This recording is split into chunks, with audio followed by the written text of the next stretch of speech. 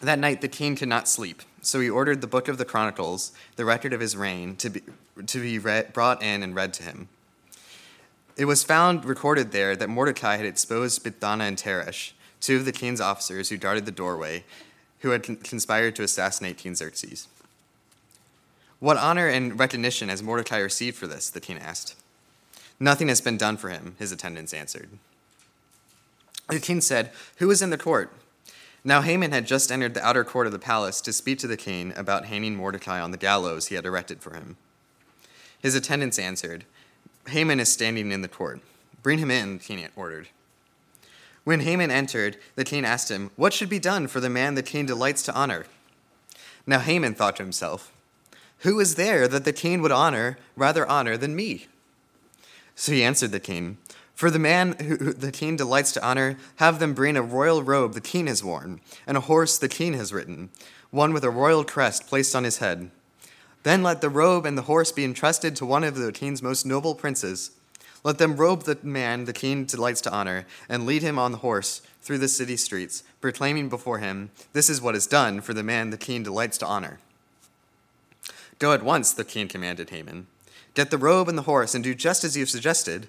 For Mordecai the Jew, who sits at the king's gate, do not neglect anything you have recommended." So Haman got the robe and the horse. He robed Mordecai and led him on horseback through the city streets, proclaiming before him, "This is what is done for the man the king delights to honor." Afterward, Mordecai returned to the king's gate, but Haman rushed home with his head covered in grief, and told Zeresh his wife all his friends everything that had happened to him.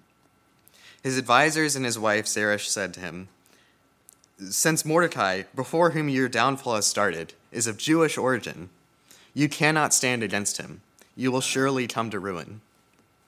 While they were still talking with him, the king's eunuchs arrived and hurried Haman away to the banquet Esther had prepared. All right, last week we started a series called Fixing Mrs. Jellyby Syndrome. And if you weren't there last week, that probably makes very little sense to you. So let me explain. Mrs. Jellyby is a character from a Charles Dickens novel called Bleak House, who was really excited about doing philanthropy work to help people all the way in Africa. But she was also a mother, and she was really so focused on her work in Africa that she completely neglected the real people right in front of her, like her husband and her kids. When she's first introduced, there's a kid with his head stuck between the railings. It's really dark, so it's hard not to step all over a kid. People assume the mother isn't home because she can't come to the door. And when they finally start talking to her, there's a kid that falls down the stairs and bonks her head several times. But Mrs. Jellyby hardly even blinks. People who have read this book have noticed that there's a lot of people who are kind of like that. And they call it Mrs. Jellyby Syndrome. That's when you're a lot like Miss Jellyby, where you become really obsessed with some abstract good thing you're doing all really far away, but you completely forget about the people right in front of you who you need to take care of. More broadly, it's about having your head in the clouds, looking at the world from 10,000 feet up, and not paying attention to the real needs in your life that people actually have. A lot of things in our culture encourages us to think like this. We learn about politics and we think that all that really matters and what makes you a good person is whether you're on the right side of some big debate, not whether you love your family. We hear about big, terrible things going on all the way across the world, and we forget that we can have a real impact right here in our own community. We have a much bigger responsibility for the people closest to us than the people that are far away. We can send money overseas, and that's great, but if we don't love our neighbor, it's just ugly. So this series focuses on the kinds of things that we can see when we take our heads out of the clouds and focus on the little things. Because most of our lives have to do with the little things, because we do actually live on the ground. Last week, we talked about how when we live down here on the ground, which is what we actually do, we have to deal with a lot of uncertainty. When you're looking at the world with Mrs. Jellyby eyes, you can think that you can plan out your whole life from 10,000 feet up with 100% certainty, so that you know for sure that everything will go exactly as you planned. But then you start to actually live your life, and you realize that things go completely different from what you expected. At that point, you can feel kind of paralyzed, especially when you're making tough decisions. It's always possible that the decisions you make go totally wrong, but you still have to make them.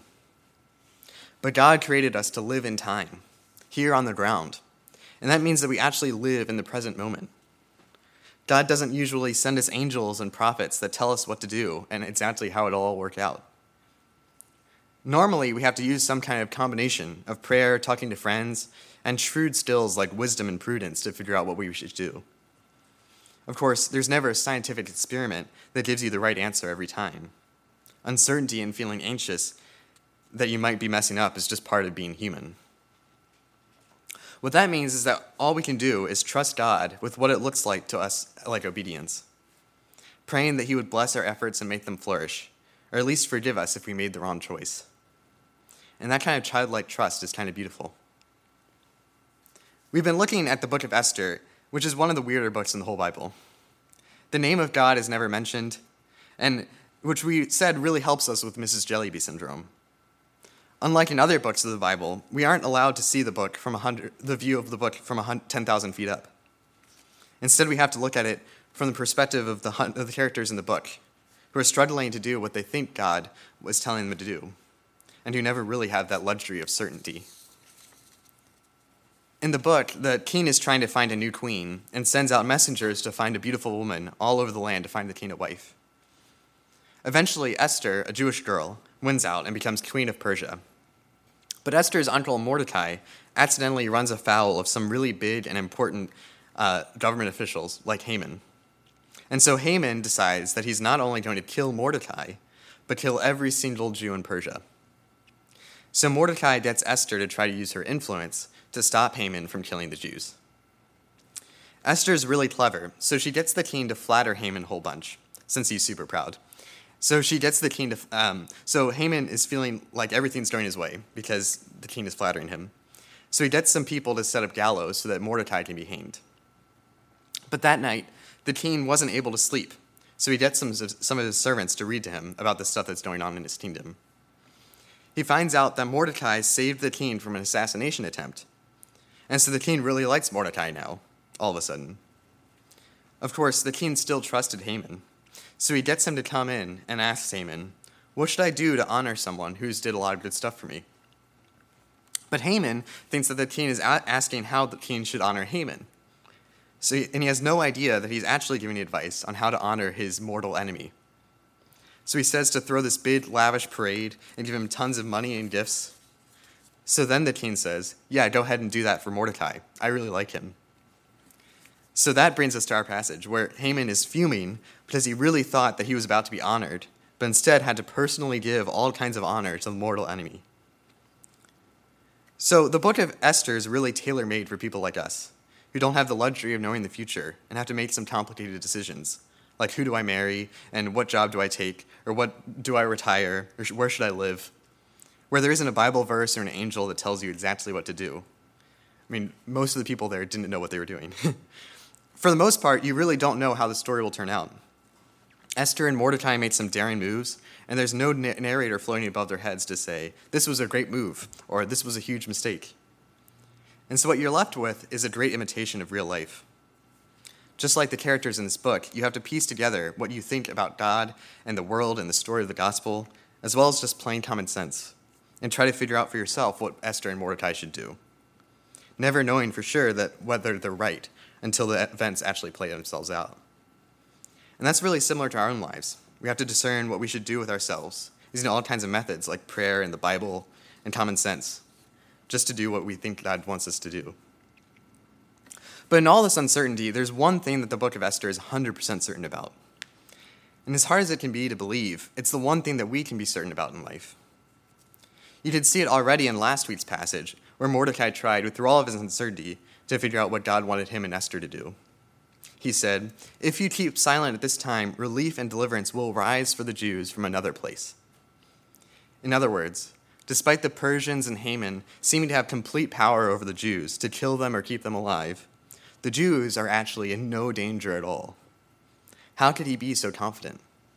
How does he know that help will arise from the Jews from another place? As we talked about last week, there's certain passages where God really is just under the surface. If you know the rest of the Old Testament, you know the reason Mordecai knows that the Jews will never be destroyed. God made a binding deal with Israel, that he would bless them and make them a blessing to the whole world. They would be the ones that carry the presence of God to the whole world, and so they would be the antidote to the world's disease. Through Israel, the world would come back to God's great good intention. And God loved Israel. That meant that he would never allow anyone to destroy them, even when Israel disobeyed God constantly, acted in evil just like all the other generations, and did everything they could possibly do to destroy themselves. God loved them, and he kept his covenant with them, even when they never kept their end of the covenant. Nothing could ever stop God's love for them. What Mordecai is doing here is taking the whole long story of Israel and distilling it into a few words. If you don't do anything about it, somebody is. God's simply not going to let his people be destroyed. God's love for his covenant people will never fail, no matter what they do. He kept them alive through slavery in Egypt, through wandering the desert, through exile, all of it while Israel was doing nothing but evil. Those are times when the 10,000-foot-up view is important, because Mordecai knows what God's priorities are, and he's applying them to his own situation. Mordecai isn't saying, what you do isn't important because it's just part of the big, long story. And he's saying, this big, long, amazing story is here, and it's better to be a part of it than it is not to. And that's the same thing that God says to us. He has this amazing story of how he's saving the world. And we could decide not to be a part of it, and the same story would go by without a hitch. We could even just decide to do the bare minimum to try to get saved. But why would we? Making your life a part of the big, beautiful story of the gospel is the most fulfilling life you can have. Why not be a part of it? In our passage, we get practically the same idea from a different perspective. Haman is talking to his friends about how mad he is about Mordecai getting honored and messing up his plans. And his friends give him very similar advice to what Mordecai gave Esther. They tell him, if Mordecai, before whom you've already begun to fall, is of the Jewish people, you will not overcome him, but will surely fall before him. Again, you might ask, how do they know that? On the one hand, you might expect Mordecai to know that the Jews would never totally be destroyed, even if he doesn't say it. He's a Jew, and he probably knows his Old Testament, and he knows God's covenant to protect and bless his people. That makes sense. But here we have confirmation of that covenant from a totally different Gentile people. How do they know that Haman would never be able to kill all the Jews? They probably don't know anything about the Old Testament and the God of Israel, and if they did, they probably wouldn't believe it. If you asked them, they probably would have said something like, it's just one of those things. For the Gentile characters in Esther, it's just some kind of curious thing that's always true, even if they have no idea why. Don't mess with the Jews is like don't feed the gremlins after midnight. They've seen this movie play out over and over, that when you try to oppress the Jews too hard, bad stuff happens to you. Nobody knows why it is, but it is, and you don't want to be the one that tries to go against that advice, because things will go wrong for you. And sure enough, stuff really does go wrong for Haman.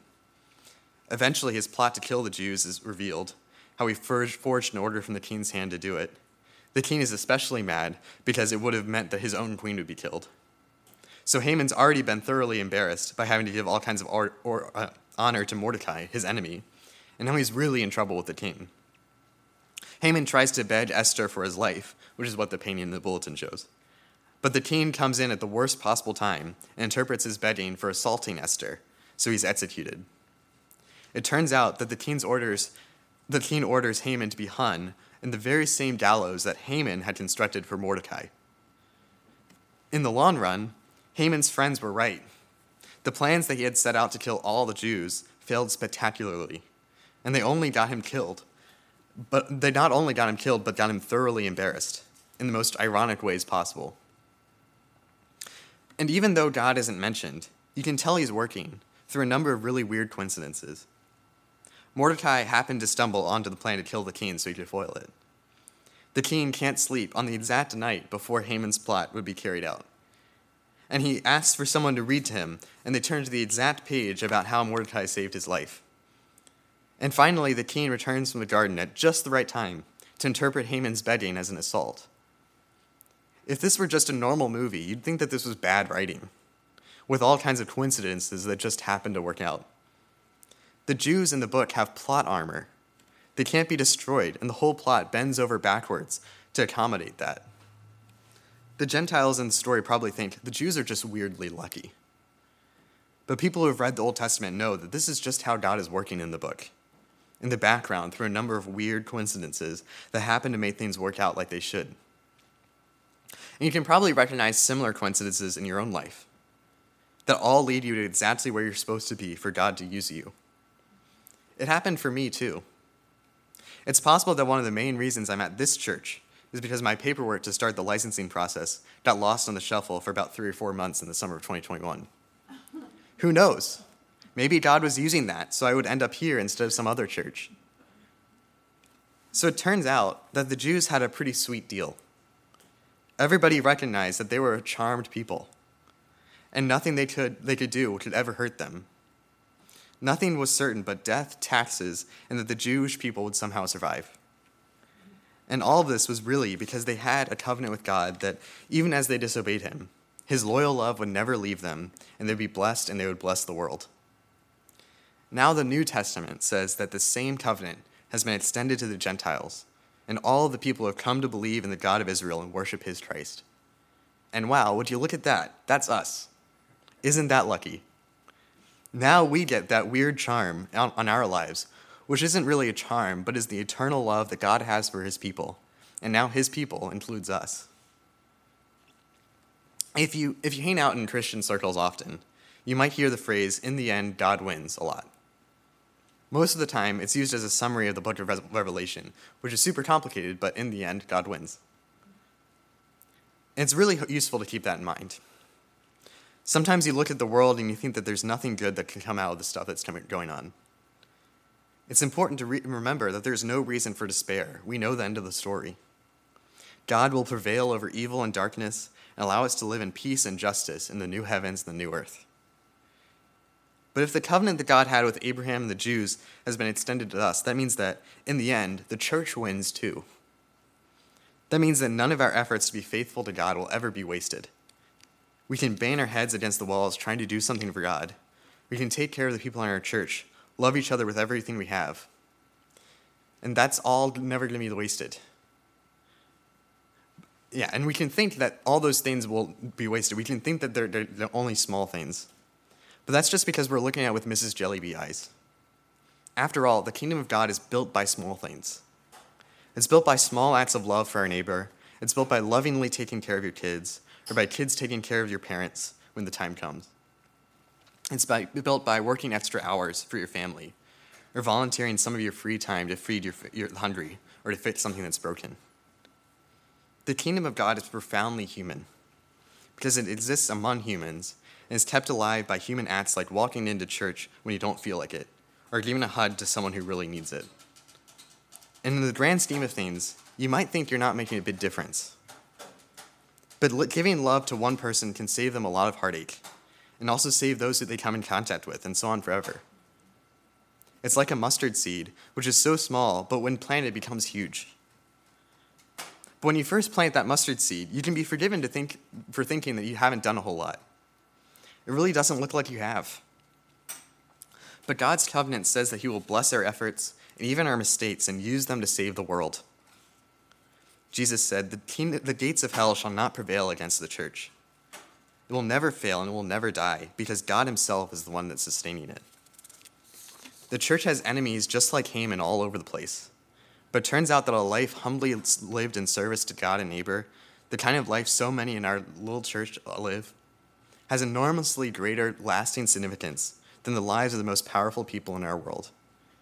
Because God is protecting and blessing every one of their efforts. Who knew that the life of someone like Mordecai would be so much more significant in the long run than the life of the big bad guy Haman? And all that is an extension of God's long-standing promise to bless his covenant people and bless the world through them, as they trip and stumble through life only to quietly see lives changed, people converted, and families built. It's true that it's really hard to eliminate uncertainty when you're trying to do what God wants you to do. But what we can be certain about is that God will bless us and will bless the world through us. It's been true for 4,000 years, and it's a truth that's never really failed. It may look like our failures and evil comes upon us, but in the end, God wins, and the church wins right along with him. And it's so true that even the people who knew nothing about the covenant that God has with us and the loyal love that he has for us, know it's true, just like Haman's friends knew it 2,500 years ago. So when you're uncertain about what God wants you to do and what your place is in this great big story of the gospel, it really is as simple as just doing your best to do what you think God wants you to do. Look at the opportunities you have, look at the priorities God has, and try to pitch in however you can. Because we know with complete certainty that God will bless your efforts as he uses you to save the world, because his love and his purposes never fail. Let's pray. Great God, we thank you for providing us and for working everything together for our good. Help us to trust you so that we can proceed with confidence through times of uncertainty, knowing that in the end you win and we win with you. Amen.